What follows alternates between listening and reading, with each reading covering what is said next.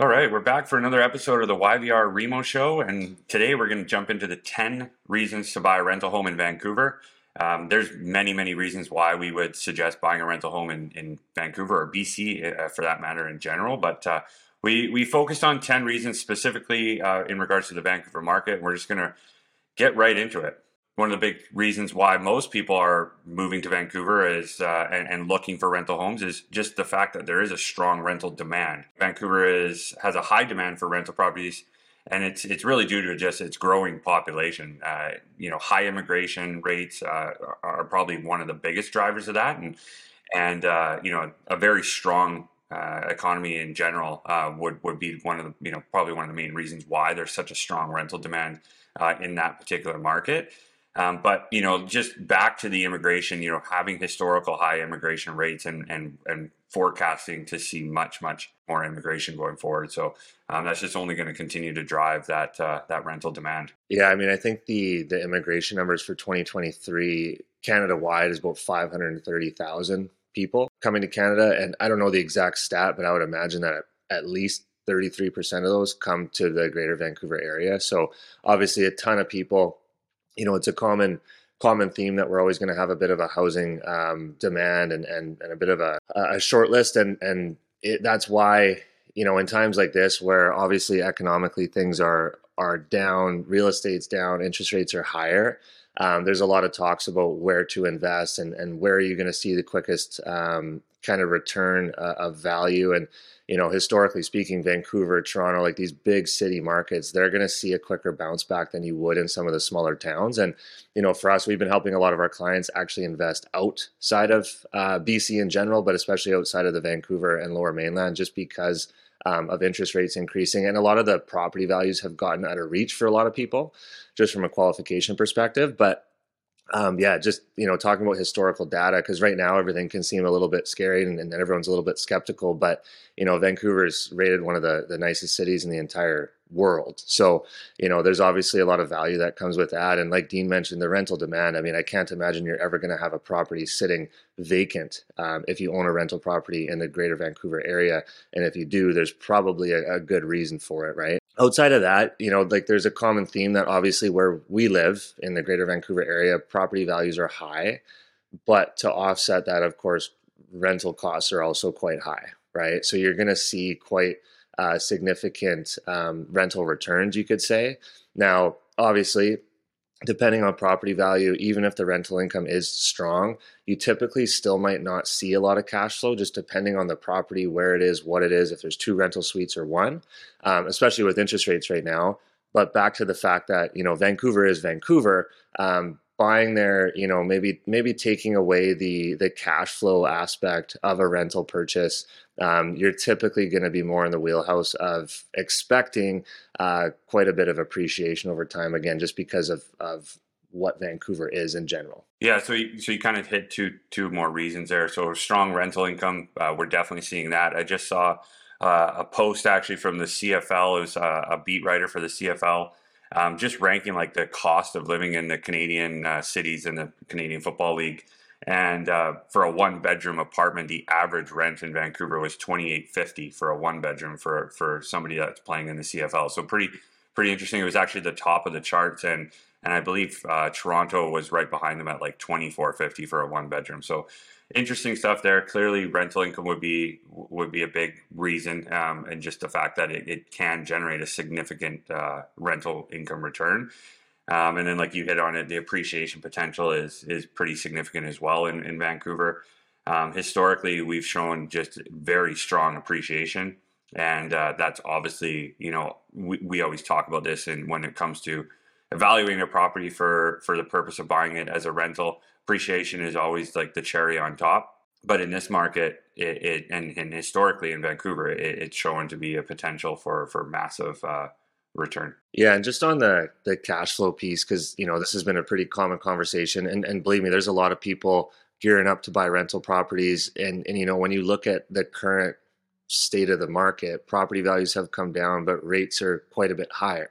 So to look at a cash flow pro forma you're probably not seeing a lot of cash flow, if any, currently, which typically will draw a lot of people back. You think it's a bad investment because you might have to put a couple $100 in a month. And I know we've talked about this a lot before, but when you look at it long term, and real estate has to be long term, right? Putting a couple $100 a month in to make sure you're covering costs, you also have to consider that every single month, there's a big chunk of principal being paid down on your mortgage. Plus, you have the potential for appreciation. And again, as much as interest rates aren't very appealing right now and payments aren't very appealing, that is typically something that is going to get better over time, right? So we've seen a lot of clients going into a variable with the mindset that rates are hopefully going to be coming down soon and they're going to catch that wave down, which will have an immediate impact on them and their payments. And other people are kind of pushing more so towards maybe a 1 or 2 year fix just to buy yourself some time, make sense of the payments temporarily, and hopefully when you're up for renewal, things are going to look a hell of a lot better. Yeah, so just to kind of reiterate that if we're looking at this as our top 10, 4 being historical low interest rates. I mean, obviously we're seeing a bit of an uptick to say the least right now, but even so, comparing this to other markets in the world, especially in our neighbors to the south, you blend that, even our rates today are actually low compared to other major markets like the US, and then in combination with that higher rental income, it could still be a very good option for you, even if, to your point, you're having to put some cash in monthly. Looking at this as a long term, looking at the fact that we have historical low rates and we're at a very high point for our market, it should come back down, and bring that back to a either an even or cash flow situation. So number 5, tax benefits. This is just in general buying in Canada. We're fortunate to be able to have tax benefits when it comes to mortgage financing and interest over the course of many years of looking at writing off interest from the perspective of the fact that this is an investment property. We've talked about the Smith maneuver effect, where if you're actually pulling money out of your primary residence for the purpose of investing, like buying a rental property, those funds could be tax deductible as well. So certainly a benefit here in our market and in all of Canada is just some of the tax benefits we have, and again, comparing that to other countries, other major markets, might not have that type of a benefit, and then also looking at property taxes as well as a potential tax deduction, and then most importantly, depreciation, which we probably wouldn't see much here, but just in any regard, like a depreciating asset could be tax deductible as well. Yeah, I'm just to kind of finish off on that point.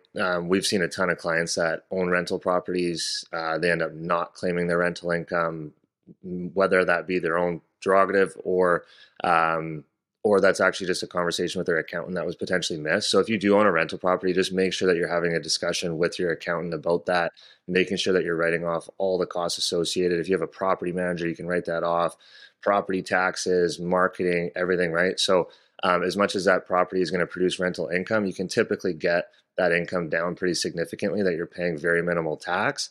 And having that rental income listed on your tax return is going to be very, very helpful when it comes to further financing. If you're applying for another mortgage, banks do want to see that rental income claimed.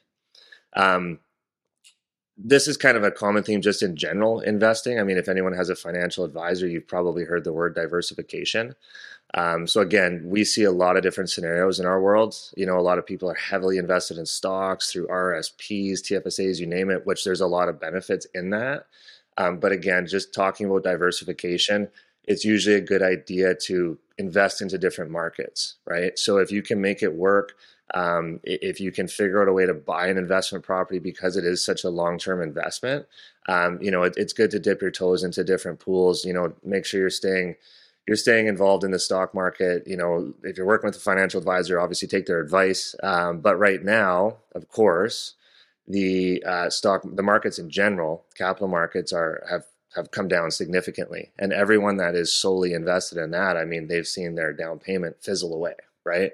Whereas when you own that real estate, as much as property values might have come down, real estate isn't a very liquid asset. It's typically not something that you're just going to panic and sell because values have come down, especially if you have a tenant in there covering your costs. Most people just hang on, and because it's so long term, which is our next piece, you're typically going to see that value come back up. Whereas, like, again, we've seen people that have quite literally been investing with their down payment money, hoping to improve that. And then sure enough, markets change and that money just dwindles away. So diversification is obviously important just in general when speaking about investing. Yeah, all good points. And again, just kind of rolling into our top seventh reason. I guess these aren't really in order of importance, I guess you could say, or our ranking by any means, but long-term investment is definitely a top reason for considering buying in this market.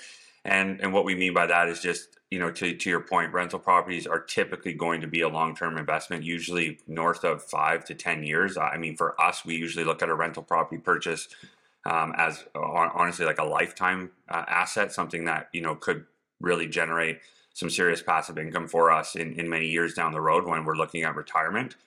So just being such a stable and reliable source of income for many years is helpful in making a long-term decision when it comes to purchasing a rental property. Yeah, number 8 is control.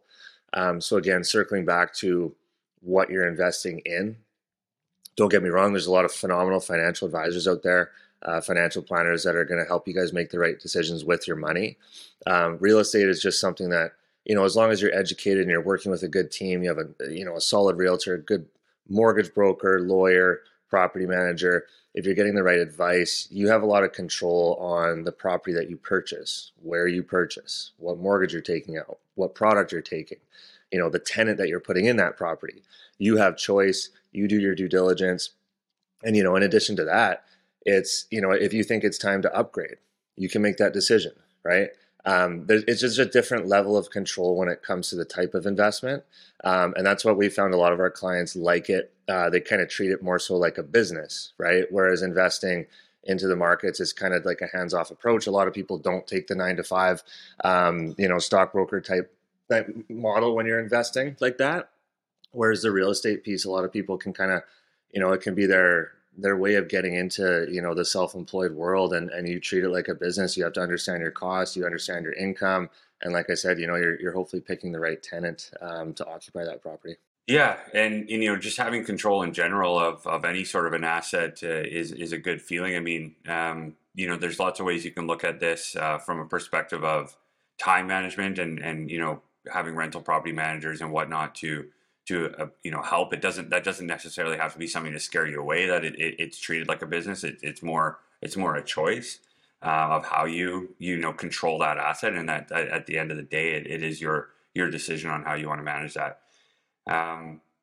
We've kind of hit on this throughout. This has been a common theme, just in general, that it is asset protection in a large way. I mean, a lot of your investments can, depending on what you're doing with a financial advisor, what you're investing in, or, if you're investing in a business or what have you. I mean, we're not here to advise you on which direction to go one way or the other. It's really just looking at all the reasons why we would buy a rental property, but, looking at this from a perspective of asset protection.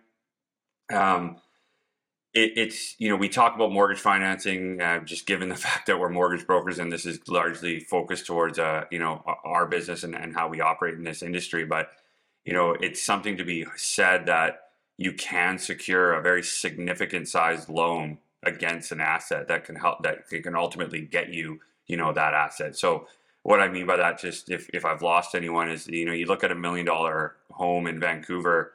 You put $200,000 down, so you're using $200,000 of your liquid capital, and just the ability to be able to borrow $800,000 because of the security of that home to the lender is significant. And there's not a lot of investable products out there that can leverage like that much. I mean, it's 80% leverage on a $1 million asset, and that's something that's pretty significant when looking at just rental properties in general. And that's, it doesn't have anything to do with Vancouver per se, other than just the home values in Vancouver are going to be quite high.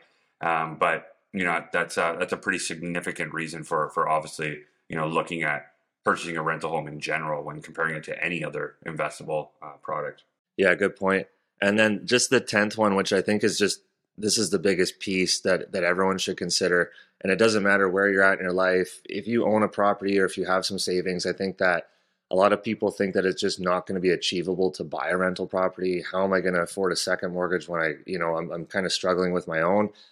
You have to keep in mind that there is rental income that we could factor into the application that helps offset the costs. So a lot of people, even generally speaking, if they just are qualifying for their current mortgage that they have on their primary residence, a lot of those people can qualify for a rental property mortgage because of the rental income that we can consider.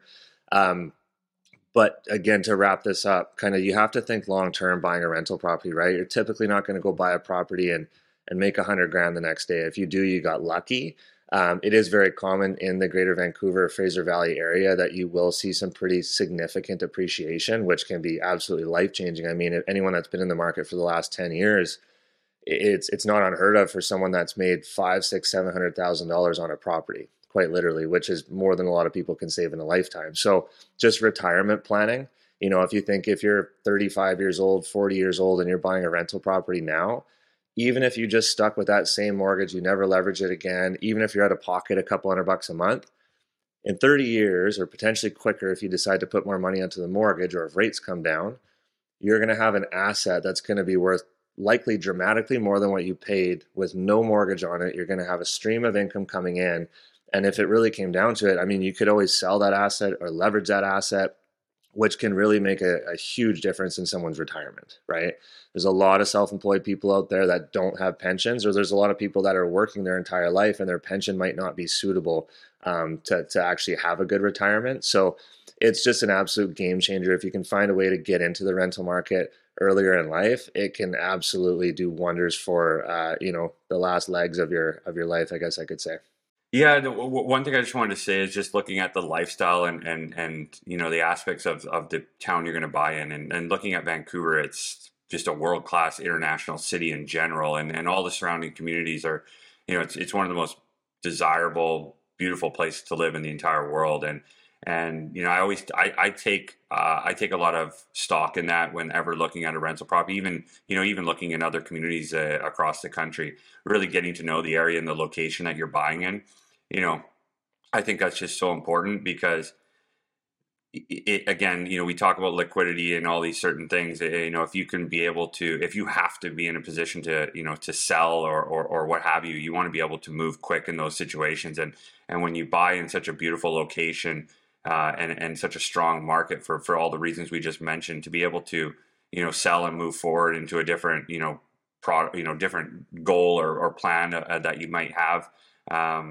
It's all very relevant to be able to have an asset that can move quickly, and again, just back to the lifestyle piece, it is truly one of the most beautiful places in the world to live. Yeah, so I think that's it. We rattled through 10, maybe even 11. So for everyone that jumped on here, thank you guys for joining as always. If you liked it, please share with your friends. Give us a follow, and like we mentioned, always feel free to reach out and let us know if there's any other topics that you'd like us to cover. And thanks again for jumping on here.